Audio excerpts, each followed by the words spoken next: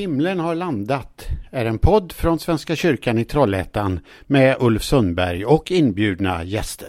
Jag sitter i Trollhättans kyrka som nu är stängd för renovering, och där sitter jag tillsammans med Christer, Erik och Andreas. Och ni är här idag och packar och grejar och förbereder det som ska göras här i kyrkan. Andreas, ska du berätta för mig vad ni ska göra?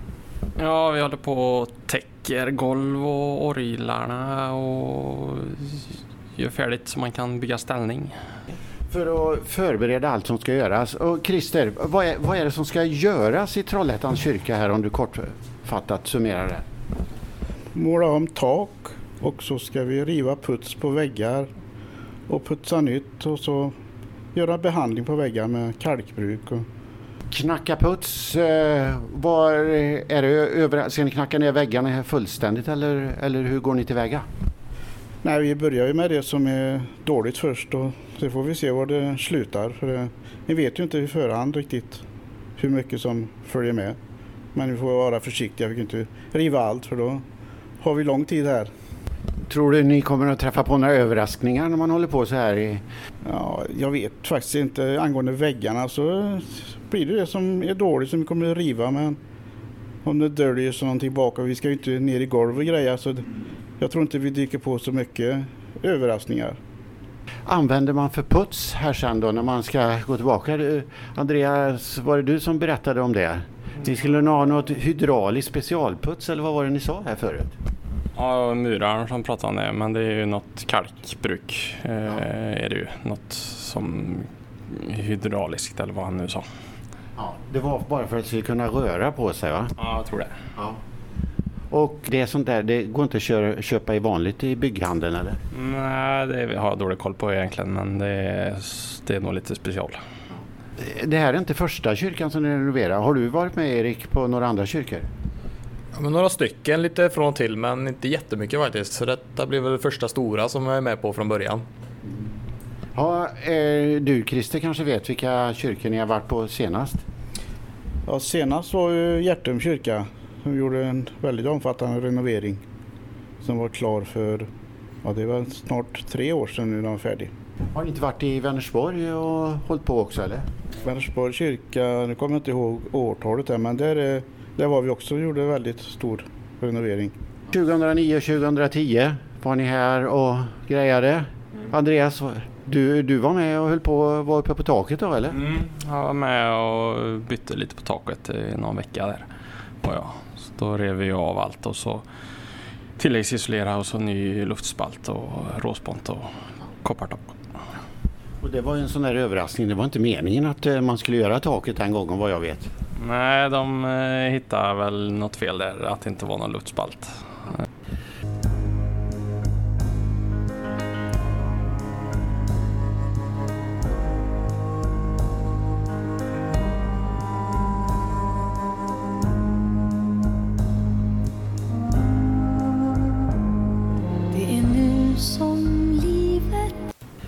Jag är i Trollhättans kyrka. Men nu Andreas, jag skulle vilja fråga dig det här med, ni ska ju tvätta taket. Hur bär man sig åt då? Jo, det är ju vatten och trasa som gäller. Något medel, målartvätt eller vad de använder. Allihop här, så jag har inte så bra koll på det. Men jag tänker mig så här, ni måste ju komma upp och bygga ställningar och sånt där. Kommer ni ligga på rygg och tvätta, eller hur går det till? För att det är ju några kvadratmeter tak i alla fall. Jag ska bygga ställning så man kommer åt. Det blir några ställen där det blir lite besvärligt kanske, men det ska nog gå bra. Ja. Men det är ju mycket detaljer och såna här saker då. Så tvättat det då, vad händer sen då, Christer? Ja, då får de se över hur det ser ut med målningen. För det är väl inte helt bestämt om det ska målas alltihop. Så det blir en översyn efter att man har gjort rent alltihop uppe på. Kommer färgen flagna ju och sådana här saker. Blir det skrapa också, eller? Nej, det tror jag inte, om det inte behövs. Det är tvättning, så det blir ju väldigt försiktig tvättning. Det blir ju inte så att det blaskar massa vatten och grejer och med hink. Hur lång tid tror du, Christer, att det här tar att tvätta sånt här tak då? Ja, det har jag dålig koll på, men det kan ta allt mellan 3 timmar och 2 månader. Nej, jag vet. Nej, men det får vi nästan se när de börjar. Men de har väl en plan först. Trollhättans kyrka är i stort sett tomt. Ni har burit ut alla bänkar. De står ju inte precis bakom kyrkan. Vad har ni gjort av dem? Vet du det, Erik, eller? Ja, men vi körde upp dem till våra kontor uppe i Strömslund där. Heimersalen som vi kallar det. Så där har vi ett ganska stort lager som vi har fyllt. Heimersalen, är det... Ni måste ha rejäl plats, man du. Ja, men det är en ganska stor lokal här uppe som vi har. Så vi körde upp alla bänkar där, så det är 26 stycken som vi har lastat in och täckt in där uppe. Ska de tvättas och målas de också, eller? Det vet de inte än, jag tror inte det är bestämt, men några kommer de säkert behöva måla lite grann, men det kommer de göra på plats sen när allting är tillbaka och allting är färdigställt. Ja, så helt tomt är det inte riktigt i kyrkan, men det ser ju lite konstigt ut här när ni har burit ut alla bänkar och alla grejer och så. Har ni mycket kvar att täcka in, Andreas, eller? Ja, den stora orgeln är kvar, det är lite pill med, och så är det lite små detaljer i det, men golven är ju i stort sett färdiga nu. Så det tar sig. Ja. Du, när man packar in en olja, hur gör ni med alla piper? För det är ju några stycken. Ja, vi hänger en duk över alltihop och sen så har vi byggt väggar runt som står lösa. Då ber jag att få tacka er här, Erik, Christer och Andreas. Tack ska ni ha för den här pratstunden. Tack. Jag vill leva en gång till. Lyckan kommer, lyckan går, liten som blir stor. Söker nya vägar och prövar nya skor. Det blir aldrig som man tror.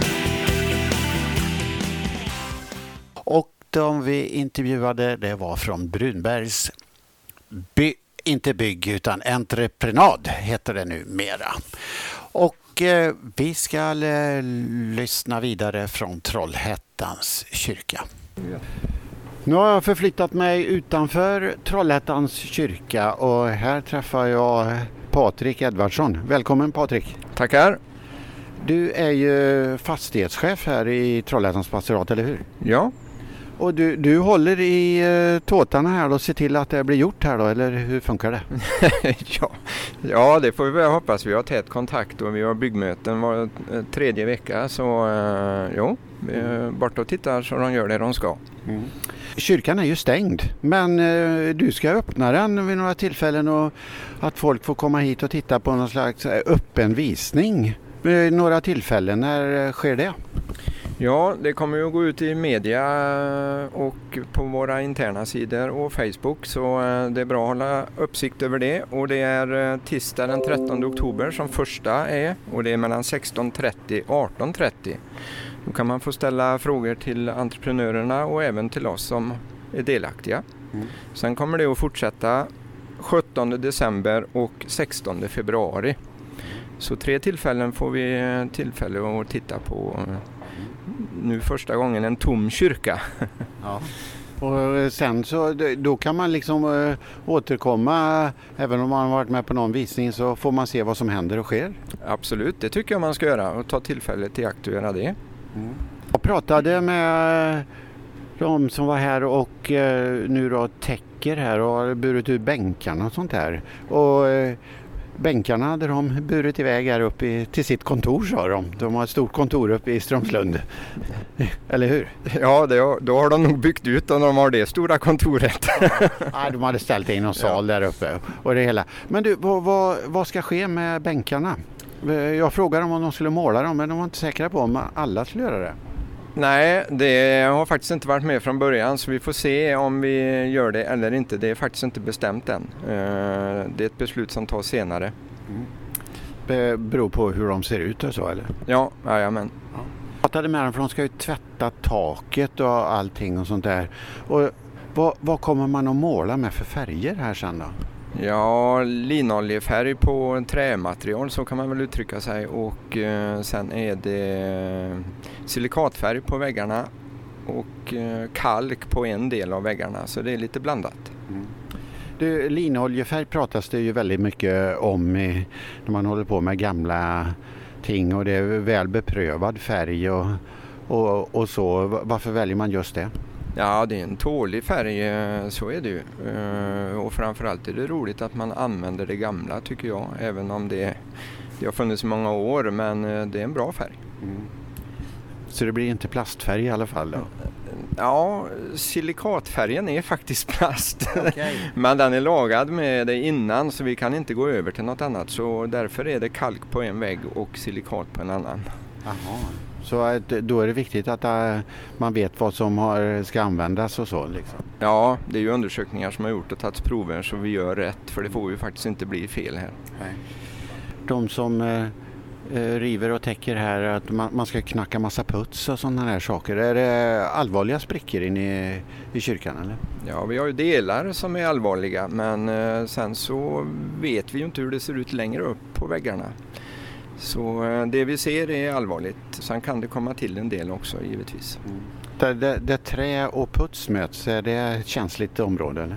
Ja, men vi har inte vi har ju mot fönster och dylikt, men där är det inte värst. Det är mitt på som problemen är, tyvärr.